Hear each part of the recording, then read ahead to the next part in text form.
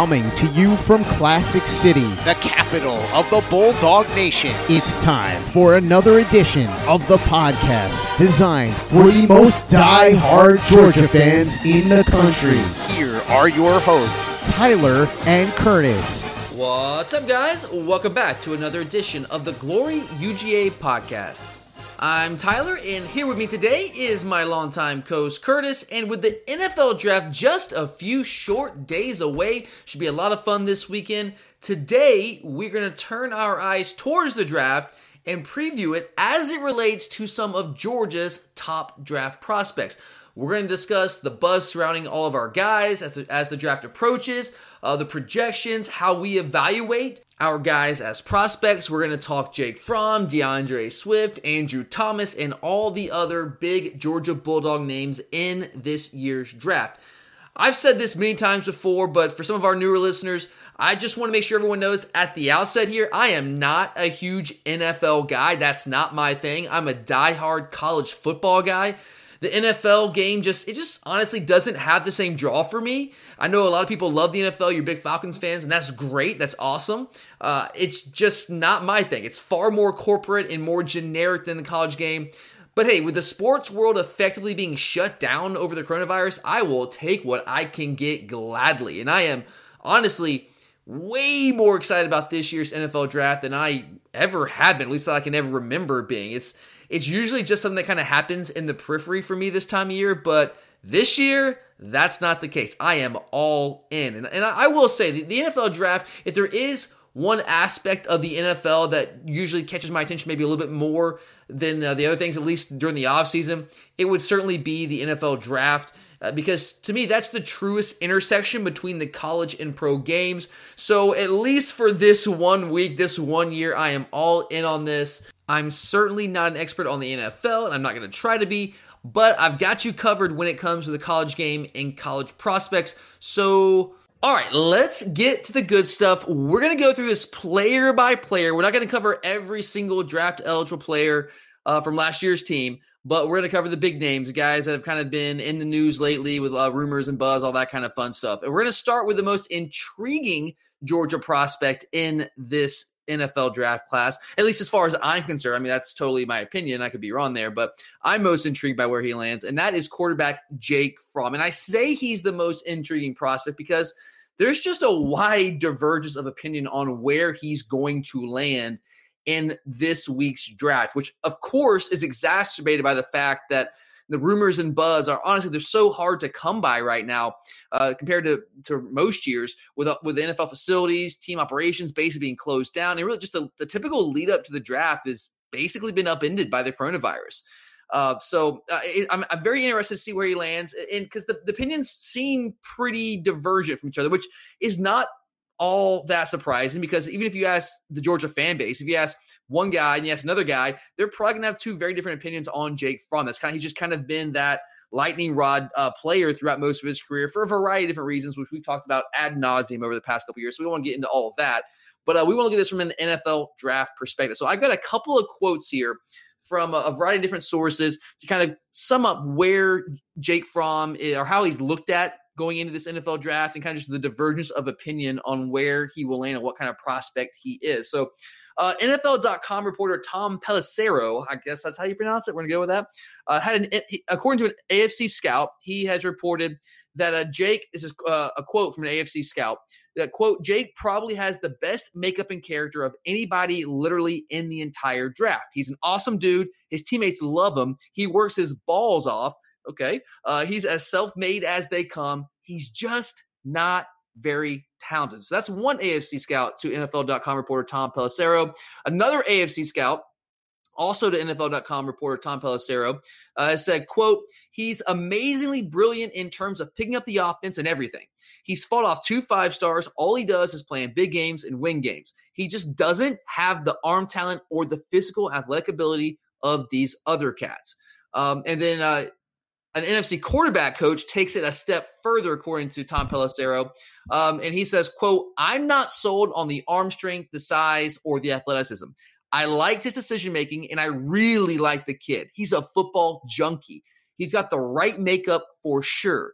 Now, the physical stuff is concerning. If he goes anywhere before the third round, that's reaching.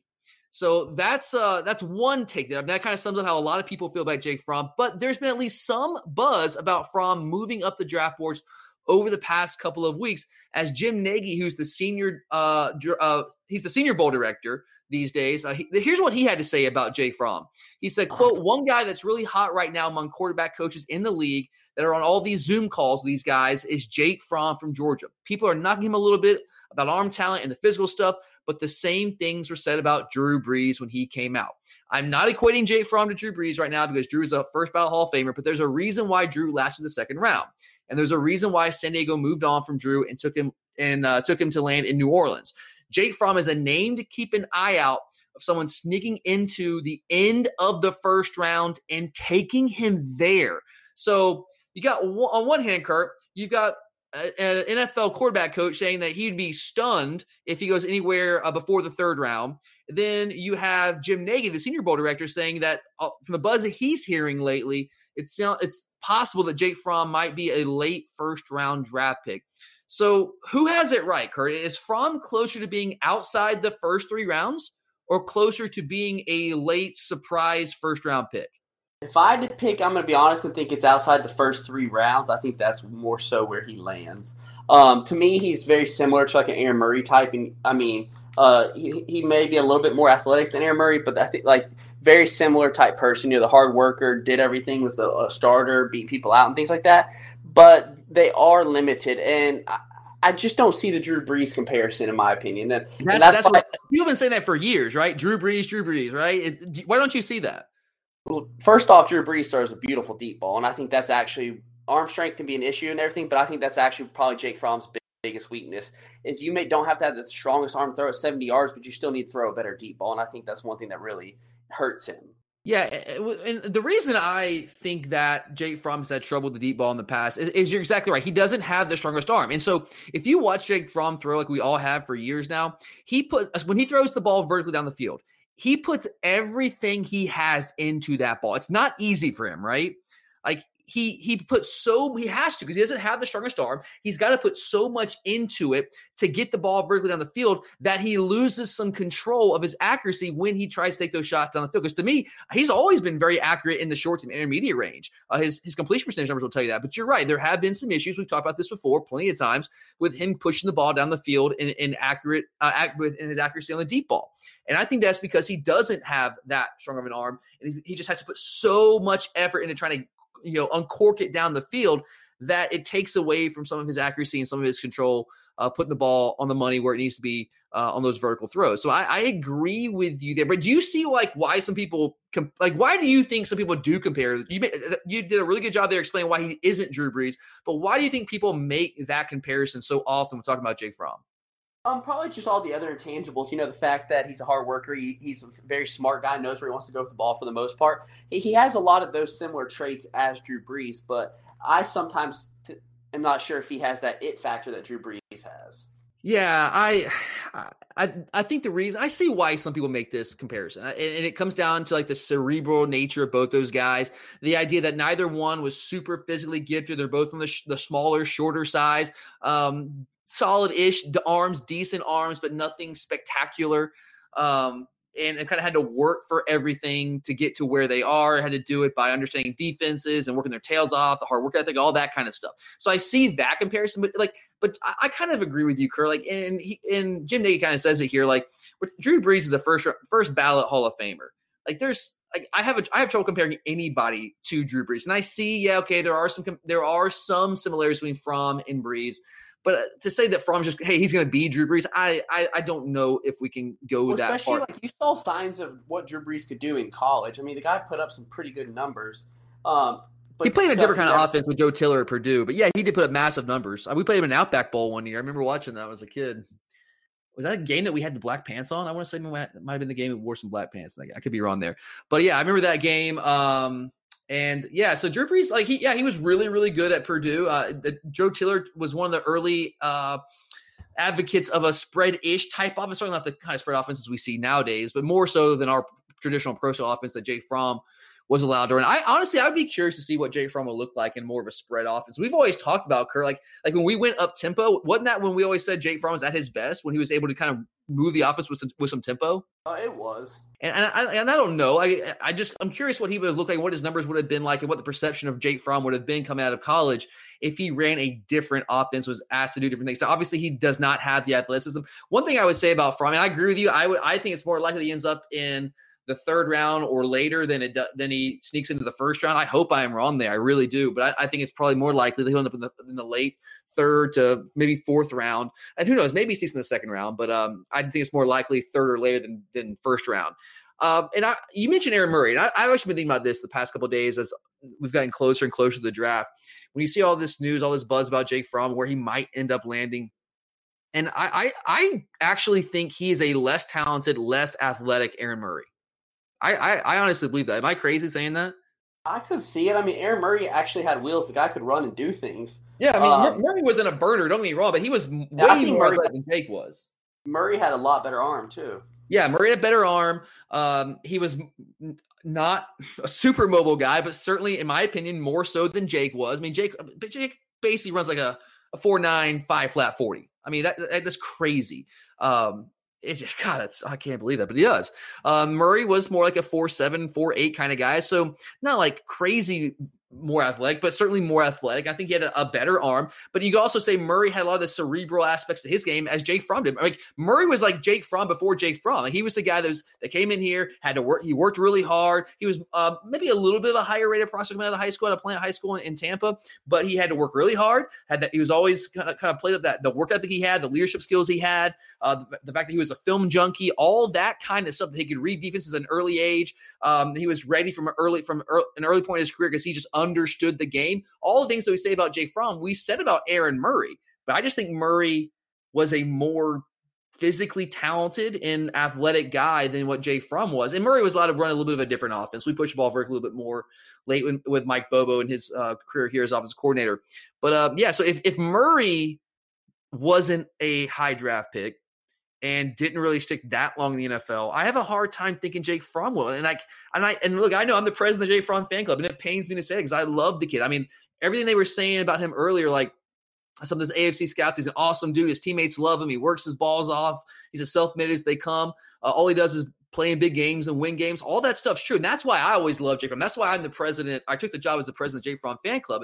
I've just come to judge people the older I've gotten based more on things that are in their control. I know, look, in sports, judgments of how good a player is have to, at least on some level, and probably on a very significant level, include their God-given natural tools, because that is undoubtedly a very big part of the formula that yields their ultimate performance on the field of play.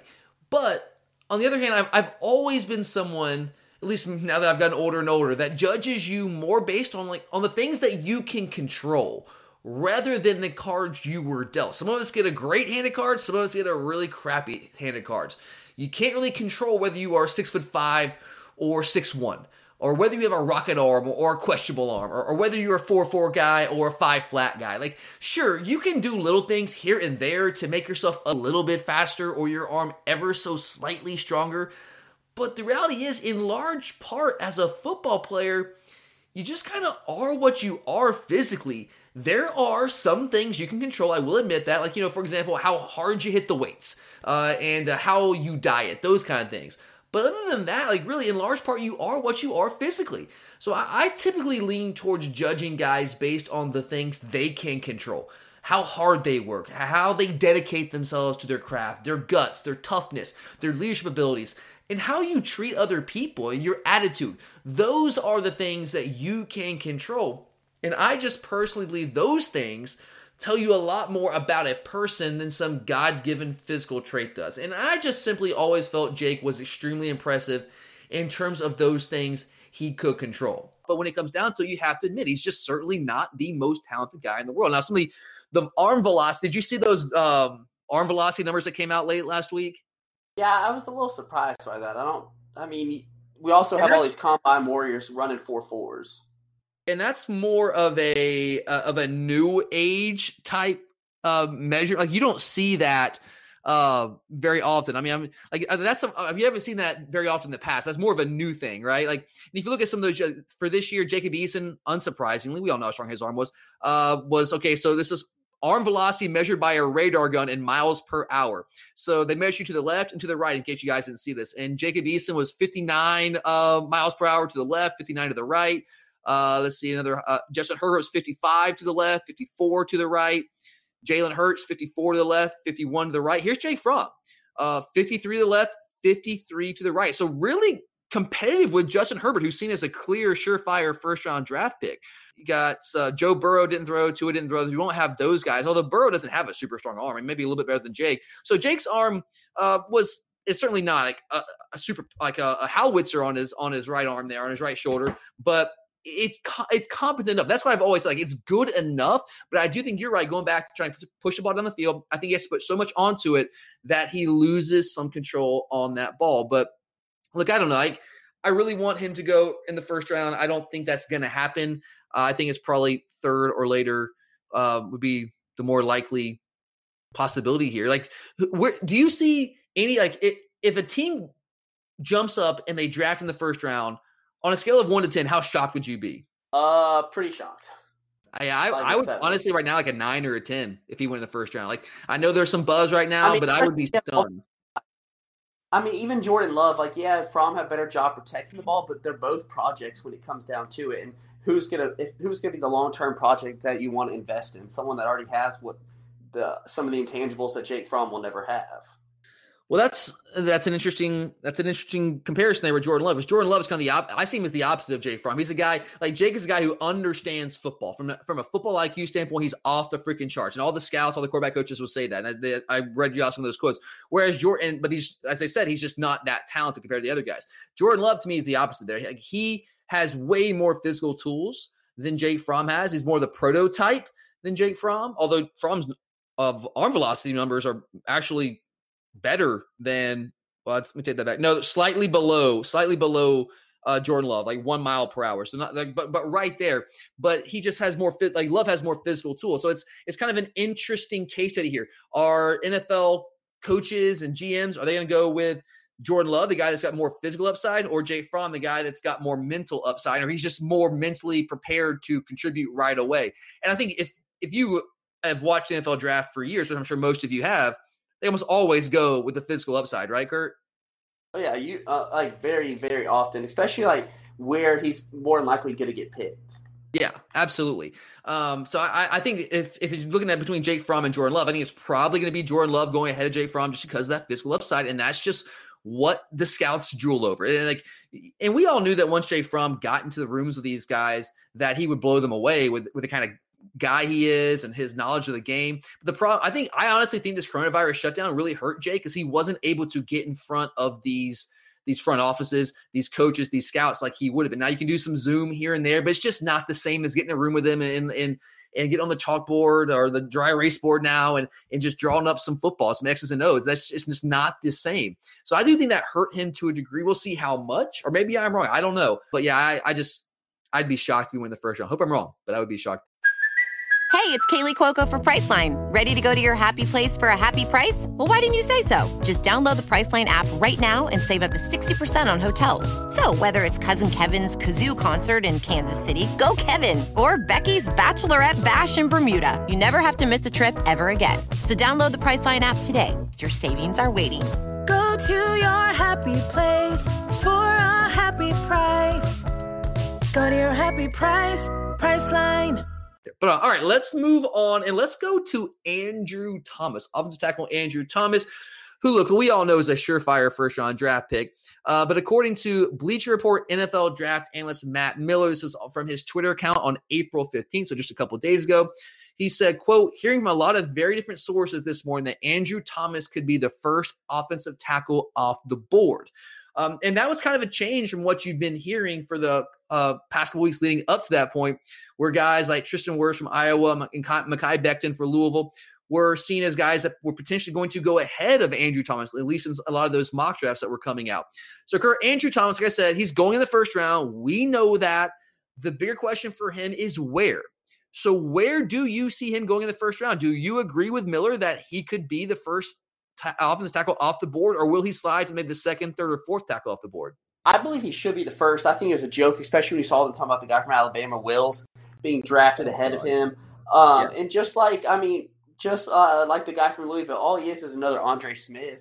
Do you actually want a guy who – and I don't get it either. It's not like Thomas is limited or anything like that, like Isaiah Wynn or anything like that. Like, the guy's got the NFL body. So I'm very confused as to why they – honestly, what is the knock on Andrew Thomas? Like, that's what strength? I got bench press. Like, what is the knock on him? From an athletic standpoint, from a length standpoint, from a production standpoint, the highest level, it's all there. I just don't understand what the knock is on him. He's just not as big as Becton and worse, maybe. Yeah, that's why I've been very confused. Like, where can you – like, the guy gave up, one sack in his entire career? Like, where's the knock? Yeah, that's exactly where I've been. I mean, and like, I know that we're biased. Obviously, we're Georgia guys. I get that. I try to. I mean, and look, we always try to look at this as objectively as we can. I mean, we just said that we think Jay Fromm's probably closer to being in the third or fourth round than the first round, because that's just what I'm seeing right now. But Andrew Thomas is a little different for me. I don't understand why he would be behind Wirfs or Becton. And you can call me a homer. That's cool. Whatever. I probably am, but I don't see, because to me, Tristan Wirfs is a right tackle 100% all the way.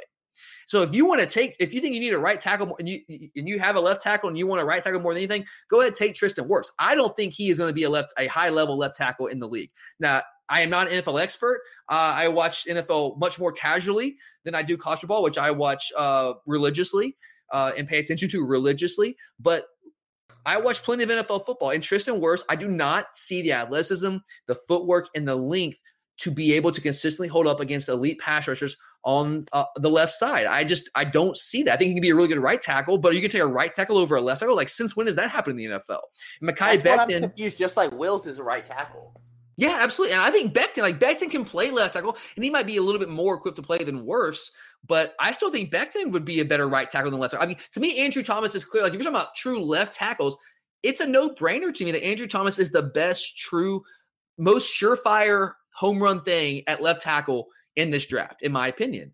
I'm not saying those other guys aren't going to be good players. I think they probably will be, but I don't see them as translating to the left tackle position in the NFL as well as Andrew Thomas does. And that's just a more critical, let's be real. I mean, you got to have a good right tackle, but left tackle is a much more critical position for most quarterbacks. That is their blind side tackle.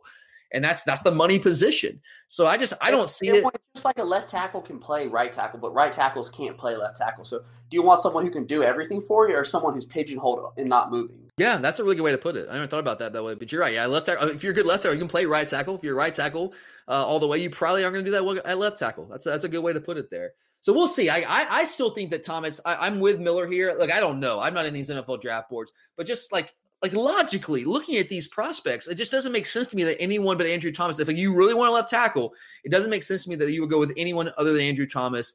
I could see him sliding in the top 10-ish there. At least that's where I would have him ahead of Wirfs, ahead of Becton, Wills, all those guys. In my opinion, call me a homer if you want. That's fine. All right, let's stick with offensive tackle here for a minute. Let's stay with Isaiah Wilson. Now, he's much more of a right tackle, as we were just talking about. And there's been there's somewhat of a consensus when it comes to Wilson. There has been some buzz that has him moving up into the first round. And this is from NFL Network draft analyst Daniel Jeremiah, who I think does a really good job. And he said, quote, I talked to 2 GMs in the last 24 hours. Now, this was a couple days ago. We talked to 2 GMs in the last 24 hours, and both believe Georgia offensive tackle Isaiah Wilson will go in the first round. That's too rich for me, but it looks like it's going to happen. Betting on the upside. So that's Daniel Jeremiah, a respected NFL draft analyst, and he says that he's hearing that Isaiah Wilson is potentially going to sneak into the late first round. Now, in my opinion, he's another prospect a lot like Jake Fromm that's kind of being projected all over the place as we get closer to the draft. CBS Sports, their latest mock draft has him at number 33, so it's the first pick of the second round. Sporting News has him at number 64. Which is much later in the second round. So there's not quite as much divergence on Wilson as there is Fromm, but there's a little bit of a difference of opinion emerging as we get closer to the draft. So, Kurt, where do you land on Jeremiah's assertion that taking Wilson is too rich for his blood? Are you with him on that? I am. I think he's a second-round pick. I wouldn't take him the first round. Why not? Especially, I mean, a lot of these people that you take in the first round are guys you need to play. I still don't think he's 100% ready to play, even once he gets to the pros. I think he, adjusting to the speed of the game, sometimes he would get beat by speed rushes, and I still think that's going to be a problem for him. Yeah, that's why I say that's why I've said before, and I'll say again, he's a right tackle all the way. Going back to the conversation between right tackle and left tackles and where Andrew Thomas might land. To me, a right tackle just isn't, they're valuable.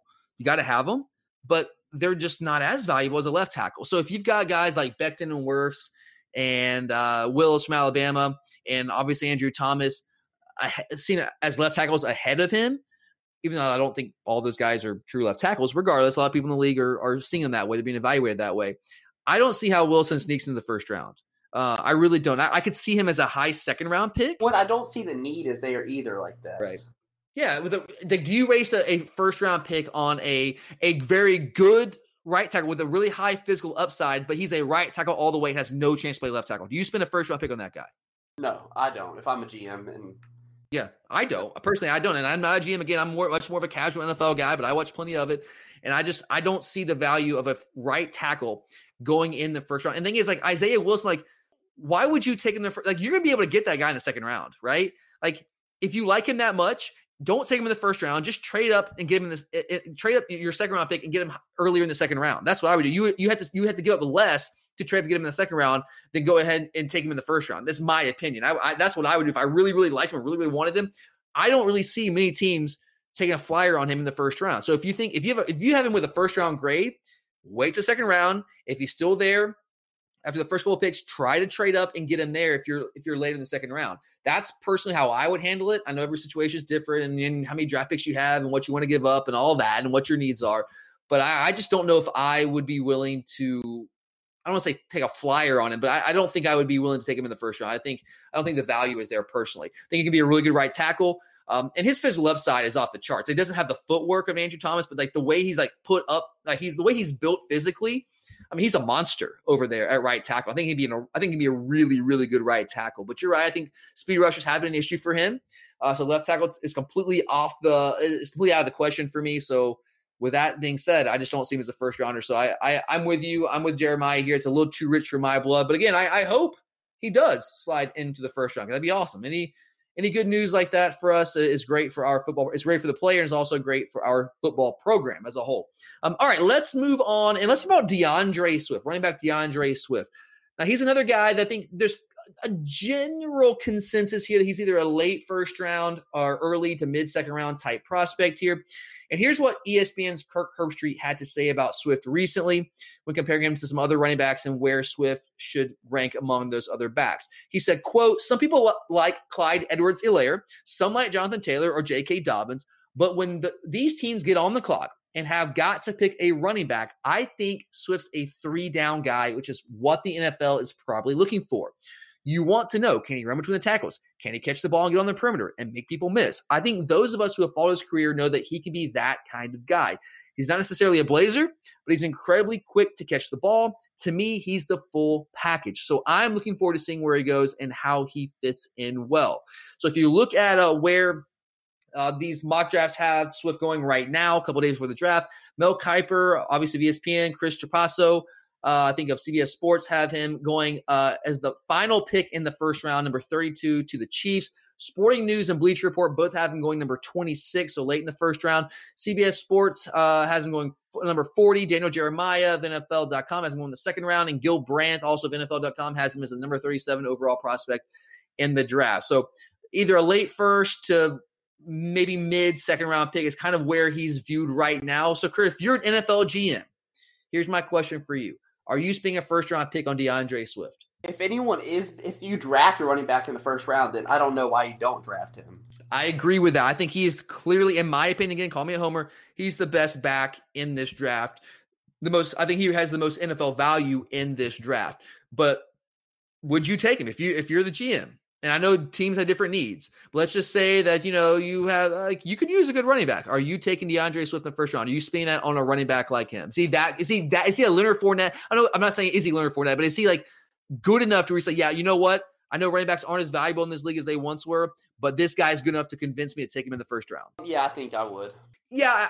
If I'm in the last, 4 to 5 picks of the first round, and I need a running back, and I like DeAndre Swift, I'm taking him. I would take him late in the first round. I think there's enough value there. And I don't always agree with Kirk Herbstreit, but I will be honest here. I agree with everything he said. Don't you, Kurt?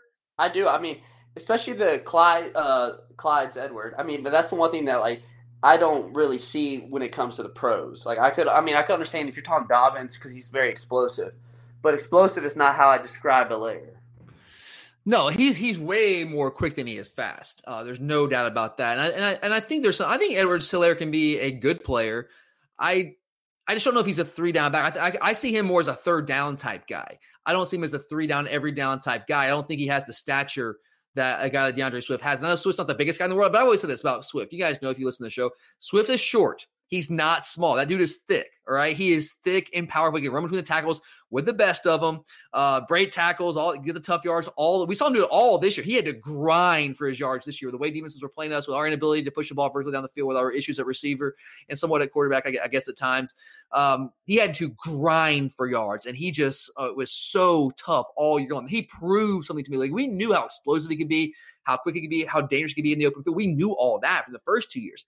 What we didn't know is how consistently we'd be able to hold up and grind like that. And that dude proved something to me this year. I know his numbers weren't quite what they were in the past. He didn't have the number of big explosive runs this past year, but I don't think that was him. That's more of how the defenses were. That was a function of the deficiencies we had elsewhere on our offense this year. And I really was so impressed by how he just kept grinding all year long, showed so much leadership and toughness.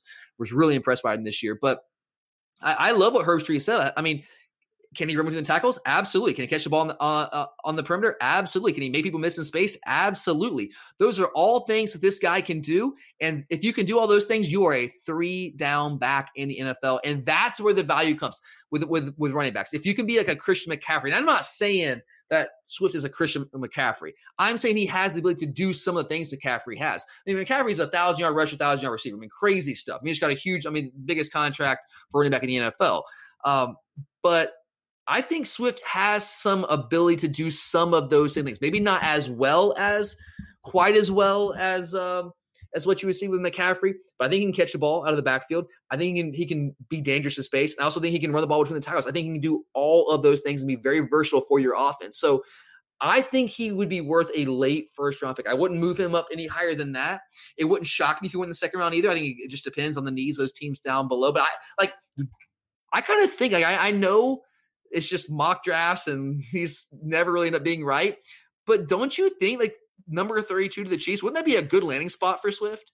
Well, that's a great landing spot if he actually goes there. Yeah, I mean, not only is it obviously they just won the Super Bowl and you have a great quarterback, but I just think the way that offense has been structured, I think he'd be a great fit, just from a player perspective, a great fit with that offense, and it would just be another added threat to that incredible Chiefs offense. So if he went there, I would be ecstatic for him. I'd be so pumped up for him. I think he would be a really, really, really good player for the Chiefs. But so we'll see where he lands. I certainly, I'm with you, Kurt. I think I would venture to spend a late first round pick on DeAndre Swift. All right, let's talk about J.R. Reed for a minute here. Now, here's a guy that's not really mentioned much in the early rounds at all. But I'm kind of curious to get your take on this, because I went back and pulled, because I remember some conversation about JR early in the 2019 season and where some of these draft analysts had him projected. And so I went back and found this. I got this from Chris Trapasso, an NFL draft writer for CBS Sports. And he had J.R. Reed as a first-round pick back on September 10th. He actually had him going number 25 overall. Now, I know that's a long way away from the actual draft. But now that we are just a couple of days away from the draft, this same draft writer for CBS has Reed as the number 136 ranked player, which we've got taken at pick number 136. We put him towards the end of the fourth round, so bottom half of the draft. And that seems to be the general consensus when it comes to J.R. Reed, like a fourth to fifth roundish type guy. So, Kurt, my question for you is a little bit different with Reed. Why do you think some people were so high on him early in the season last year, and why he's kind of dropped in esteem in a lot of the analyst eyes as we've gotten closer to the draft? I don't know why he was so high. I don't ever think I would have ever had him that high to begin with, but I think he was the hot, the young guy, or not, the player that was coming back, the leader and everything like that. So he was a hot name. But I think that where he's at now is where he should have been to begin with. From an athletic standpoint, from a talent standpoint, I think 4th and 5th round is accurate, right? Yeah, exactly. And I think that's why they're a little unrealistic because he's not the most talented guy, and that's not why he is who he is. Yeah, and that you're right. That's exactly right. He had plenty of talent, but that's not what made JR the player that he was here at Georgia, essentially a 3-year starter and just a leader of this defense for so long. What made him the player he was his willingness to put in the time, to work, to understand what offense was trying to do, to be a leader, all of those things, buying into our culture, being coachable, all of those things. He was plenty talented, but never the most talented guy out there by any stretch of the imagination. Not more talented than a guy like Dominic Sanders was, but never, certainly not a Richard LeCounte level type talent, but he was still such an incredibly productive player for us. And I think one of the reasons people and you're I agree with you here, when we're looking at September 10th and Trapasso had him going number 25 overall in the first round, that was very close to the end of the preseason where you're looking at these all SEC preseason lists and all that and the name recognition. And J.R. Reed had built himself a reputation, justifiably so, because he played so well his first year as a starter going to his senior year. He had that reputation as an all-SEC preseason type guy, and then he started the season really well. Remember that Notre Dame game he had, Kurt, when he played lights out in that game? They had a big pick. I mean, he made some big plays. Yeah, and a lot of us watched that on the virtual G-Day over the weekend. Had a huge game there. And then from that, and he was still really good the rest of the season.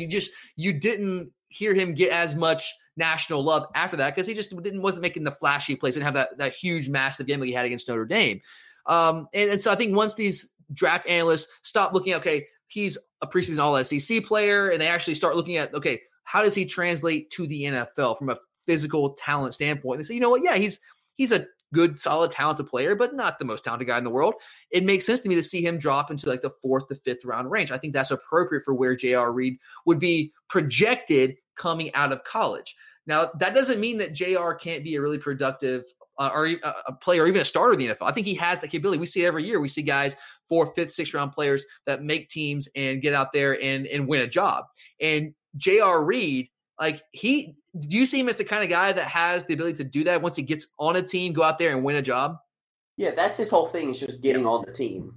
Absolutely. So I wouldn't be shocked at all. I think he'll probably be taking the 4th or 5th round based on physical upside and all that kind of stuff. But it would not shock me at all if J.R. Reed is starting as early as next year for whatever team ends up picking. It would not shock me at all, depending on who gets drafted by and what their needs are and all of that. I mean, that all factors into it. Where your landing spot's a big deal.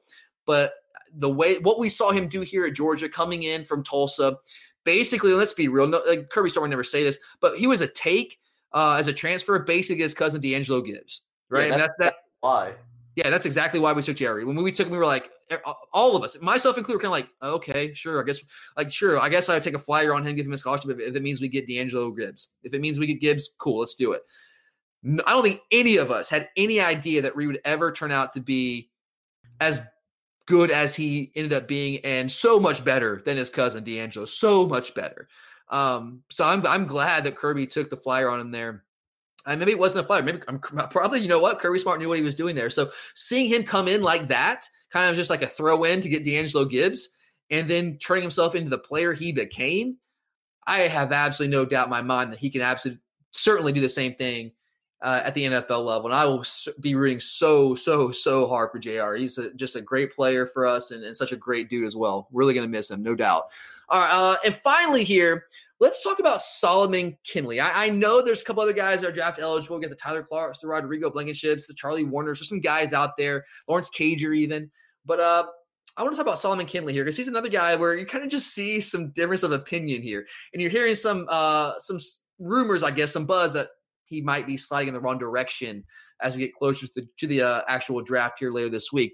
So if you look at NFL.com, they have Kindley going in the 5th round. SI, Sports Illustrated has him going in the 6th round. CBS Sports has him going in the 6th round as well. Sporting News has him in the 7th round. But then you got USA Today with a 3rd round grade for him. Draft Site has him going in the 2nd round. Chris Trapasso has him at number 95 overall on his big board. So, Kurt, there's some difference of opinion here when it comes to Solomon Kindley. I know you've kind of been outspoken about Kindley in the past. What is your take on where Kindley is going to land? Is he a late round guy or more of a 2nd to 4th round type guy?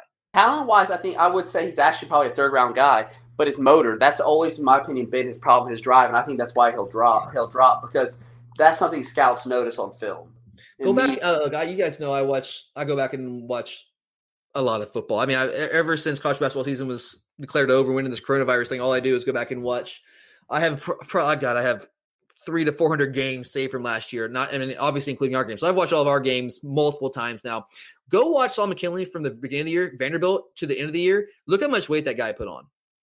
I swear to God, he looks like a different dude. I mean, and I think he's always had the struggles with keeping the weight down. And I think when you talk about motivation and motor, don't you think that kind of plays in? Is that kind of what you're talking about? Yeah, exactly. To me, he's lazy. I mean, and I don't know if I want to say lazy, but he has some lazy tendencies. Maybe he can get lazy. Yeah, exactly. That's a better way to put it. He's just not always there. Yeah, I think when he wants to get in shape and he wants to play and he wants to put the effort into it, he can. It's just it's harder for him to it seems like without knowing the guy, without being in the football building, just from the outside looking in, I see this guy, he loses his job one year, then he gets it back the next year. He's his weight's fluctuated up and down. And I don't want to put that label on a guy, call him lazy, but he has some tendencies to where maybe effort, doing all the things you have to do to get your body in shape, I guess. He's kind of inconsistent there. Now he plays hard. Like when he's on the field, he plays really hard. And he's got a lot of drive in the run game. I think he's been one thing that I think has been really underrated the past couple of years is his ability as a pass protector. Because I think people look at him and say maybe the guy's not as good a shape as some of the other guys on the offensive line, and he's maybe not as quick-footed as some of these other guys. If you look at the numbers, he was as good of a pass protector as we had on the entire offensive line. He really, at that position, he was very, very good in pass pro. So I think that is something, if you look at the NFL being a league that is so dependent on the pass these days, that's something I think would be very intriguing to an NFL GM and some of the scouts, the coaches. But you also have to factor in, along with that, some of the issues controlling his weight that he's had. So I don't know. I think he has the upside to, I'm with you. I think he has the upside to be a third round type guy, but it just depends. I do think it's a little bit of a risk. Is that fair to say it's a little bit of a risk to take him in the third round? Yeah, because you don't know which one you're getting.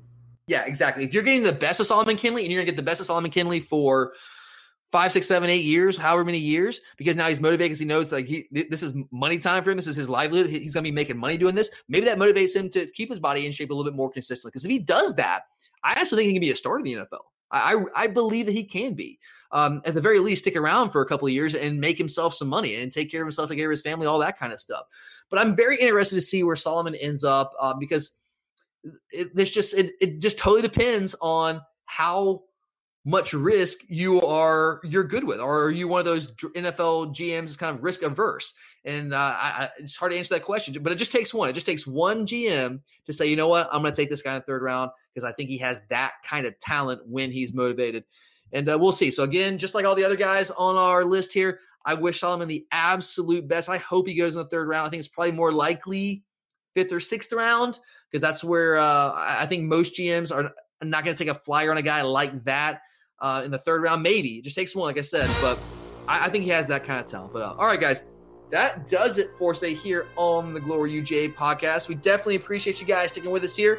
I know most of you will be tuned in very closely to the NFL draft all weekend long, and we will be back early next week to recap all of that, talk about where all of our guys landed, the situations that they're in, what we think they might be able to do early in their career, all of those fun things. We'll have that covered for you guys next week. We'll also be back later this week as well, so make sure to check back in for that. But thanks for listening, guys. For Curtis, I'm Tyler, and as always, go Dogs.